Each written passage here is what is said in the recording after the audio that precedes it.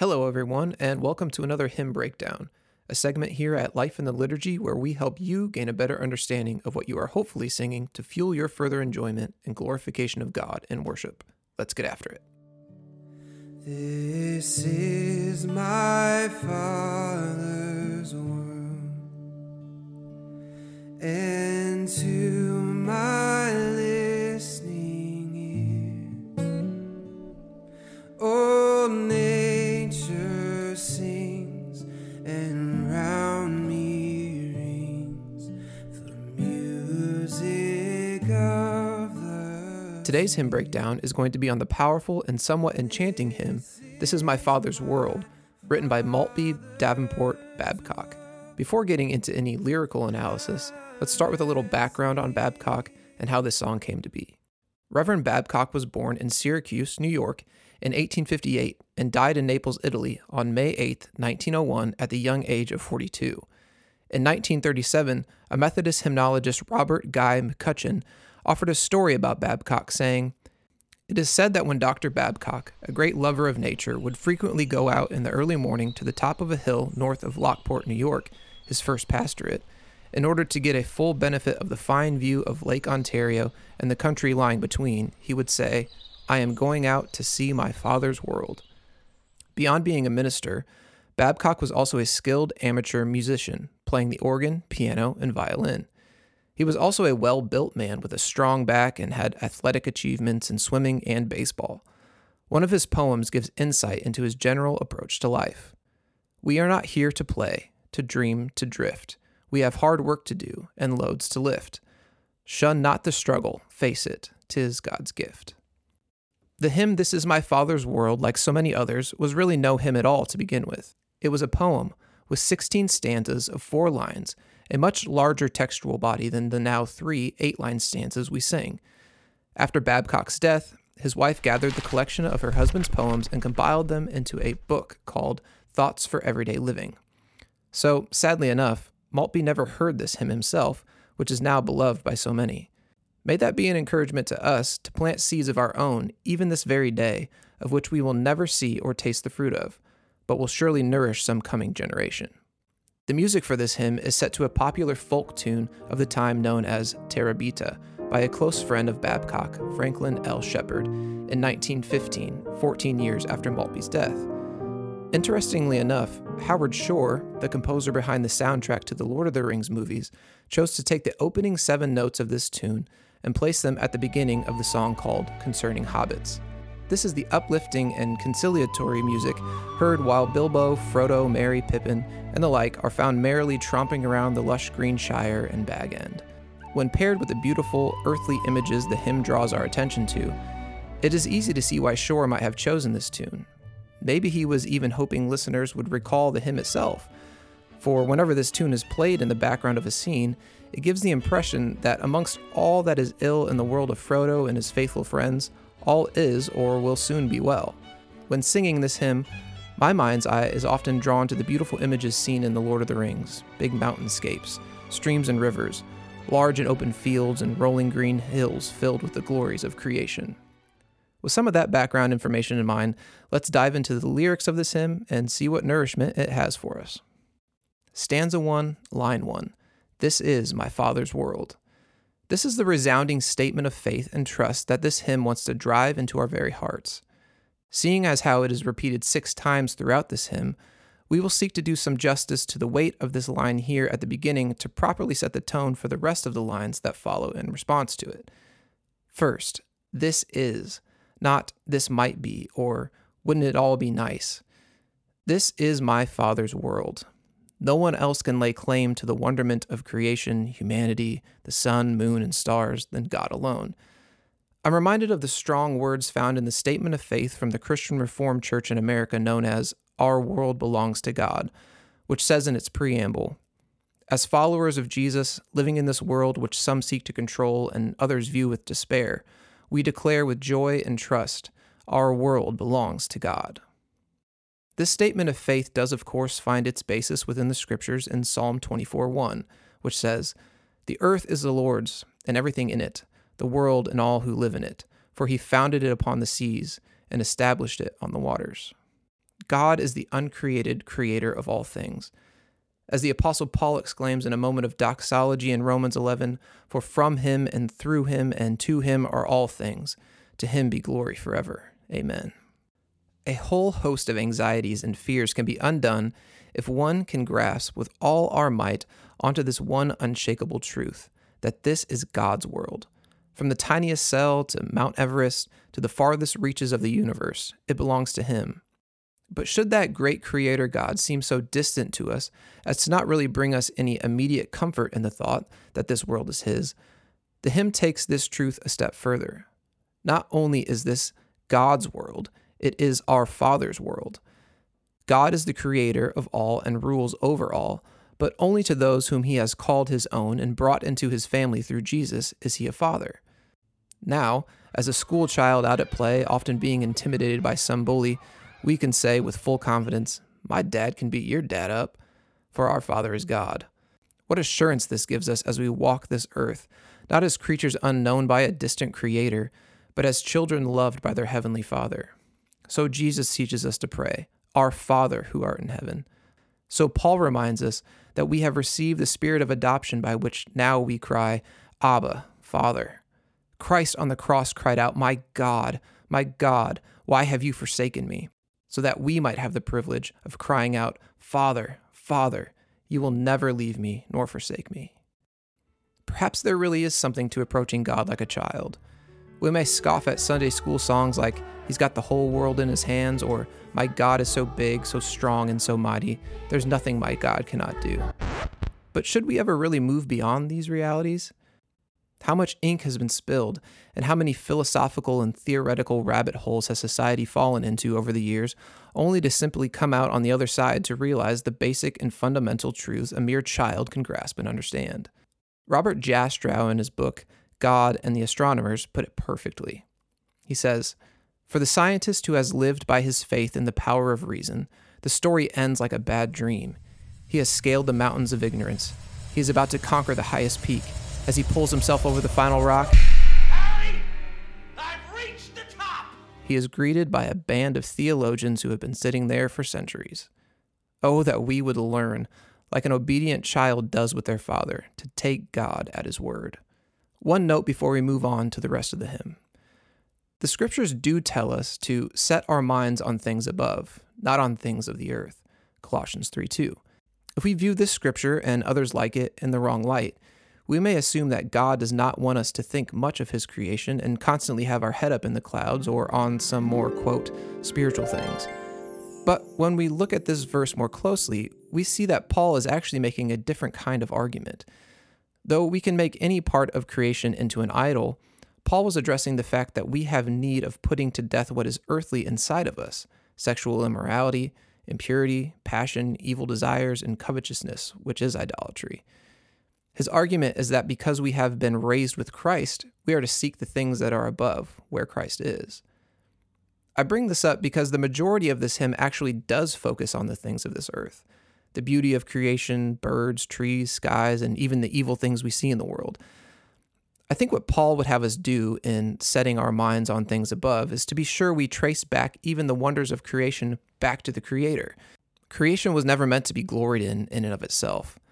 God deemed creation to be good, even very good, and it is indeed one of the ways that we see every good and perfect gift comes down from the Father of lights, James 1:17. We do not want to be functional Gnostics, those who believe creation and even our bodies are bad and the spirit and the spiritual realm is the only thing that is good. That would be to go against the scriptures. Yes, creation is fallen, but that fall did not undo the nature of creation that God deemed to be good. It fractured it, to be sure. But creation and our physical body and our physical life is still good in its nature, though in need of redemption wrought through Christ, who will not only one day raise our physical bodies to a new and incorruptible life, but will redeem and restore all of creation itself. The final things will be much like the first things. Okay, stanza 1, line 2. "And to my listening ears." Well, there you go. Babcock is clearly not a Gnostic, for his ears are perked and enjoying some glorious sound of creation. As noted earlier, he lived right near one of the most beautiful places in North America, near Niagara Falls. As he went out the door to see his father's world, It's not hard to picture him with a notepad in hand, taking in the sights and sounds of what was going on around him, and writing this poem to the glory of God. The glory of creation is all around us. I often ponder with my own children the grace of God in the simplest things, or maybe it is them that help me to slow down and see them. They are much closer to the earth than I am, after all. Height certainly gives the adult a new vantage point on creation that has a glory of its own, but children often see things much more up close and personal, being closer to the ground. We've often said over a delicious dinner, isn't it great that God gave us taste buds or made food to have different flavors, smells, and colors? He didn't have to make things that way, but the fact that he did speaks to the type of God he is, clearly not boring. Do you slow down to listen? Are you too often found with earbuds in your ears listening to a podcast? Oops, maybe like this one? There's a symphony of creation all around you, and we miss out on the glory of God when we do not simply stop and take in what's around us, even in the whispers of a calm breeze, the singing of birds, or the joyous noise of children at play. As Jesus often said, "He who has ears, let him hear." Stanza 1, line 3. All nature sings and round me rings. I love that. Nature isn't just noise. Nature is a song. Want to hear something cool? Consider the cricket. The nighttime sound of crickets chirping might sound like obnoxious noise to us, but when slowed down, something amazing happens.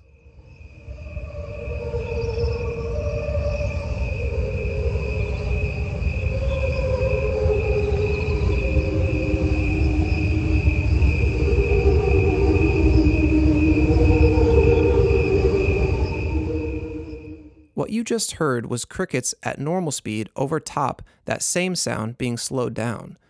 This was an experiment done by experimental director, composer, and playwright Jim Wilson. Sounds a lot like singing to me. Stanza 1, line 4. The music of the spheres. Okay, this is another classic example of hymns throwing in lines that throw us for a loop. What is meant by music of the spheres? Well, a quick search on the ever-trusty Wikipedia says this. Music of the spheres, or musica universalis, is an ancient philosophical concept that regards proportions in the movements of celestial bodies as a form of music. Okay. In the words of Michael Scott, why don't you explain this to me like I'm 5? Well, I don't know if that's possible, but here's more information.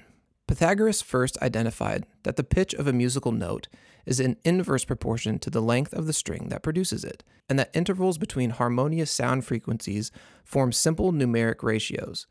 Pythagoras proposed that the sun, moon, and planets all emit their own unique hum based on their orbital revolution, and that the quality of life on Earth reflects the tenor of celestial sounds which are physically imperceptible to the human ear. Subsequently, Plato described astronomy and music as twinned studies of sensual recognition, astronomy for the eyes, music for the ears, and both requiring knowledge of numerical proportions.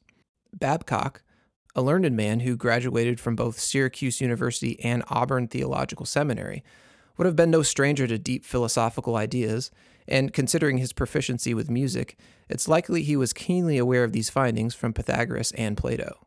Marry that with his theological understanding that all truth is God's truth, he beautifully redeems this merely scientific idea and again traces the glory of its truth back up to his creator God. If what Plato and Pythagoras discovered is true, it makes much sense to Babcock and his fellow Christians that the God who is said to sing over us, Zephaniah 3:17, would even create the planets and endow creation with songs of their own to sing unto him. Stanza 1, line 5. This is my Father's world. As quickly as this line is repeated in the song, so too we quickly forget this truth in our daily lives. We must wake and remind ourselves of this truth daily, if not hour by hour. This is our Father's world. May that be a quick prayer you adopt in the midst of life's various trials. Stanza 1, line 6. I rest me in the thought. Rest. Surely, as we look out on the world, as we sometimes get to from the vantage point of a mountain peak or a long drive through the country, the fact that God is in control of it all and made it all should bring the believer a sense of deep rest.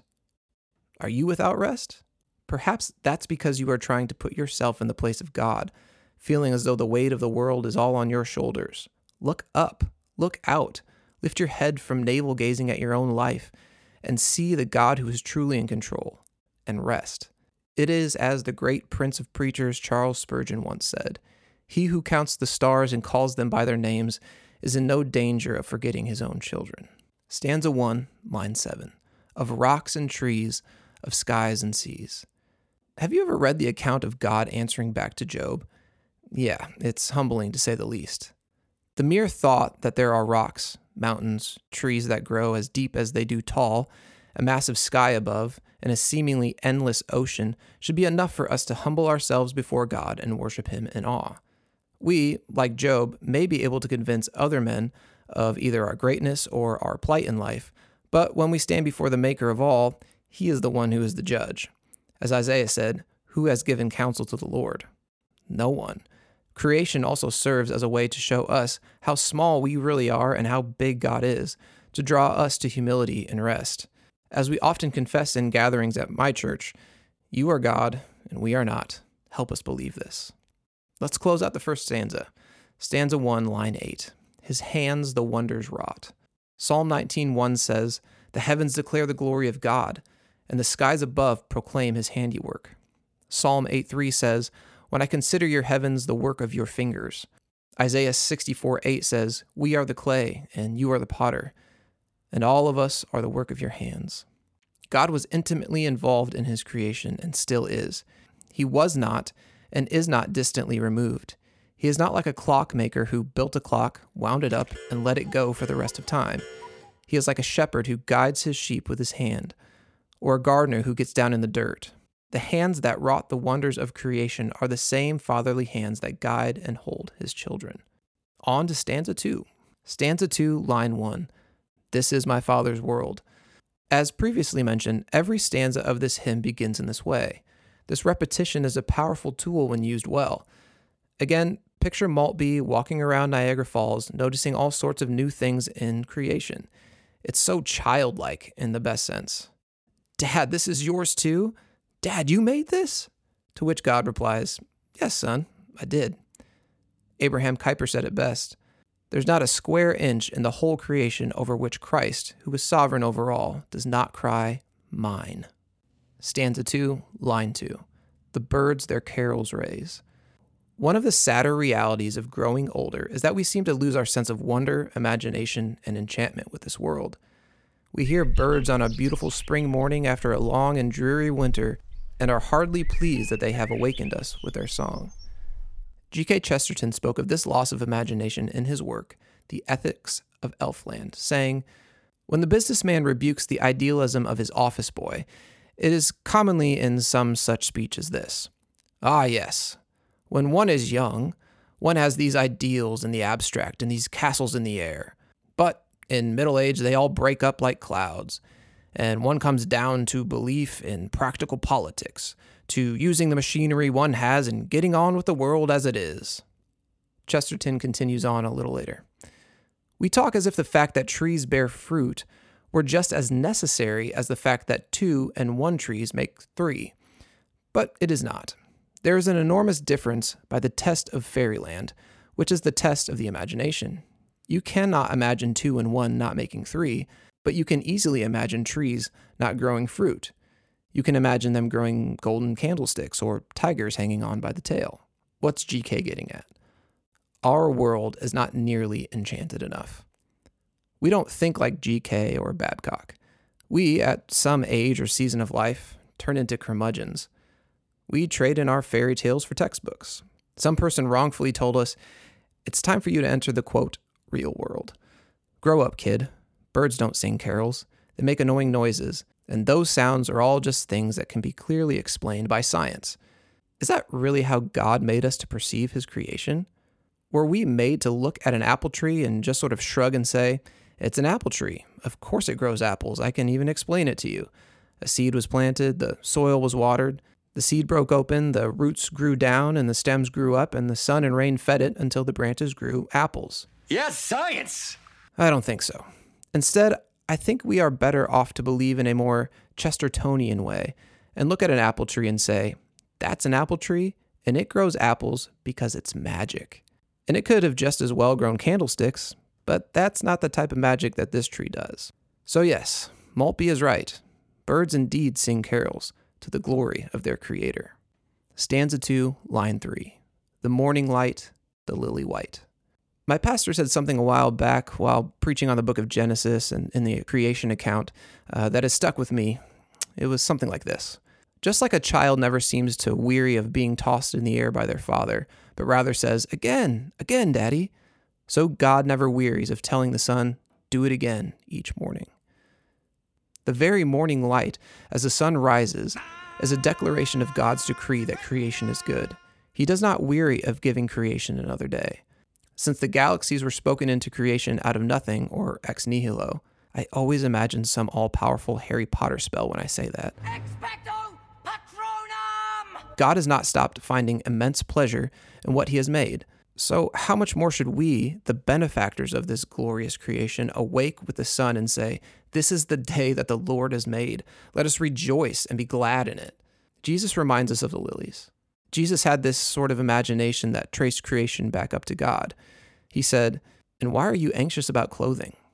Consider the lilies of the field, how they grow. They neither toil nor spin. Yet I tell you, even Solomon in all his glory was not arrayed like one of these. But if God so clothes the grass of the field, which today is alive and tomorrow is thrown into the oven, will he not much more clothe you, O you of little faith? Consider the lilies. Look at the birds of the air. Go to the ant, O sluggard. Look around at creation and learn the lessons it can teach through its parables. It's a powerful way to bring glory to God and enjoy him." Stanza 2, line 4. Declare their maker's praise. Child of God, if creation, who has no real voice and no real words nor real cognitive ability to know God the way that you do, yet praises him nonetheless, how much more should you praise him who have been made in his image with a mind to know him and a heart to love him and a will to serve him? As Jesus said to the Pharisees who wanted him to rebuke those giving him praise on Palm Sunday, "If these are silent, the very stones would cry out."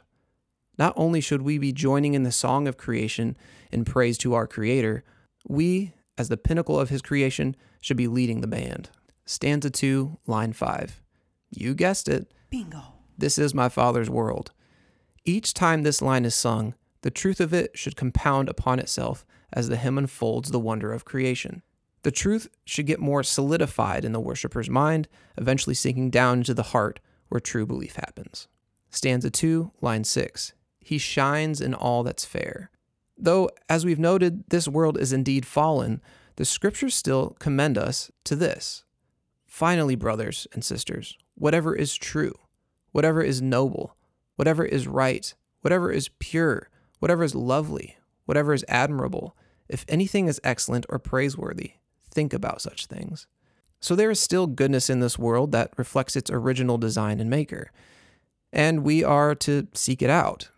We can see God's fairness in both his particular grace as well as his common grace. Particular grace, or saving grace, is that which is set apart for those who have been effectually called by God, saved, redeemed, and are now a part of his covenant family and subsequent blessings. Common grace refers to the fact that God, as the scriptures say, sends rain on the just and the unjust. Though the unsaved man cannot know the blessings of particular saving grace, he is not so corrupt as to be able to do no good as God allows him, or to not receive the general benevolent blessings that his creation offers liberally to all. Food is a grace of God. Sunlight is a grace of God. A beating heart and breath in the lungs is a grace. God shines through these things, and many more, by saving undeserving sinners and by patiently bestowing temporal graces upon those who do not embrace him as Lord. Now, was this what Babcock had in mind? Perhaps, or perhaps not. That's the beauty and sometimes the danger of poetry and lyrics. Sometimes the meaning can transcend what the author originally intended. Stanza 2, line 7. In rustling grass, I hear him pass. Once again, there seems to be nothing in all creation to the hymn writer that is not totally enchanted or sent by God himself. Perhaps he is recalling the now far-off Garden of Eden where it was said that God walked in the cool of the day with Adam and Eve. The rustling grass should remind us that that was how things were always meant to be, and one day will be again. And until that day, we have the assurance that not only will we walk again with God in the new heavens and the new earth, but he resides within us by his Holy Spirit. When the disciples had sorrow over Christ returning to the Father, he reassured them and told them that if he did not go, he could not send the Helper. As close as Christ seemed to be to them in his new resurrected flesh, he intended to draw all the more near to them, even to live inside of them. And so it is for all who believe. We do not walk alone. Stanza 2, line 8. He speaks to me everywhere. Surely creation testifies in its own voice about the majesty and glory of God.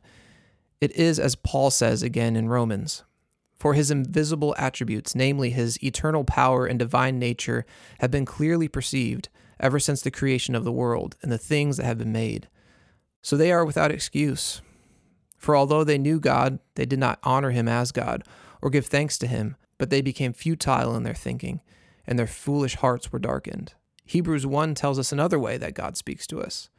Long ago, at many times and in many ways, God spoke to our fathers by the prophets. But in these last days, he has spoken to us by his Son, whom he appointed the heir of all things, through whom also he created the world.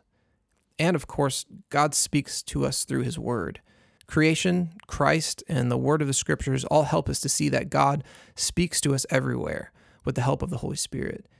He who spoke in the beginning is still speaking today. On to the final stanza. Stanza 3, line 1. Here it is again. This is my Father's world. Now, I won't belabor the point here because it's clarified in the following line why we must keep singing this truth. Stanza 3, line 2. Oh, let me ne'er forget. How forgetful we really are. We must remind our souls, like King David did so often in the Psalms, bless the Lord, O my soul, and forget not all his benefits. To forget that this world belongs to God means to forget that he is the Alpha and the Omega, the beginning and the end, that he is the author of the story of creation and redemption, and no one else can thwart the ending he has written. Stanza 3, line 3. That though the wrong seems oft so strong. Is this not the heart of the reason we doubt God is in control? We look at the world, the pain, the injustice. We look at our own lives, our own sin. We look at the sin done to us and countless other calamities and think, the wrong is awful strong. We ask ourselves perplexing questions like, if God is good and in control, why does fill in the blank happen? We doubt God's sovereignty and providence. We doubt that he is working all things for good. We cannot see how evil can work for good. Yet, in a moment of divine clarity, God lifts our eyes to the worst injustice and atrocity the world has ever seen, the cross of Christ. And we see that if God can work that for good, indeed no ultimate good could have been done without that ultimate evil, then surely he can turn lesser evils for whatever good purpose he intends. Stanza 3, line 4. God is the ruler yet. Indeed, he is. God is ruling and reigning as we speak. He is bringing all things under the subjection of Jesus Christ. His kingdom is taking ground, and his people are taking dominion under his sovereign power and rule. The curse of the fall is even now being undone as the gospel is proclaimed and as Christians take the implications of the gospel out into every corner and facet of life. And one day, the final enemy of death, which Christ alone can vanquish, will be stomped out once and for all. Stanza 3, line 5. One last time. This is my Father's world. The worshiper is now singing in full-hearted confidence that this fact is true, despite all that may seem contrary to it, filling them with the type of unshakable and anti-fragile joy that James spoke of when he said, "Consider it all joy, my brethren, when you encounter various trials, knowing that the testing of your faith produces endurance, and let endurance have its perfect result, so that you may be perfect and complete, lacking in nothing." Stanza 3, line 6. Why should my heart be sad? Oh, how I love when questions are posed in songs. This is a somewhat rhetorical question at this point, as we have now reached a point of full confidence in the relative truth proclaimed that this is our Father's world. This is a taunting question directed at our own heart. What reason do you have to be sad if God is in control? What reason do we have to be sad, especially in an ultimate sense? Why should we sulk around? Too many Christians walk around with a defeatist mentality, as if the world is going to hell in a handbasket and we must just sit around and wait for it to happen. This is not the eschatological hope the scriptures teach. Haven't we read the ending? God wins. God is reigning, and we will reign with him. Take heart. Weeping may tarry for the night, but oh, how joy comes in the morning to those who remember that God is indeed on his throne. Stanza 3, line 7. The Lord is king. Let the heavens ring. Now we are in full-blown doxology mode. We are taken up from the rocks, trees, birds, and grass to the very heavenly throne room of God where Jesus sits on his throne. Because we've done well to trace the glory of creation up to the Creator, praise has reached its rightful destination where the seraphim, saints, and angels sing their unending song of praise. Holy, holy, holy is the Lord God Almighty. And we join in with the chorus and the heavens that are ringing the praises of King Jesus. Stanza 3, line 8. God reigns. Let the earth be glad. Do you hear this final statement? The implications of the reign of God Almighty mean gladness upon the earth. That gladness is to be experienced now. Yes, a day will come when that gladness will not be mixed with the bitterness of sin, but God is reigning now as he will be forever. And for that, we can be glad today. So next time you are in church, gathering with the saints, let your gladness be known. Sing louder than all. If everyone else be dismayed over some evil, some sin, some besetting and earthly care, your joyous praise is needed all the more to admonish them to look up and see that God reigns. The Lord is King. Let the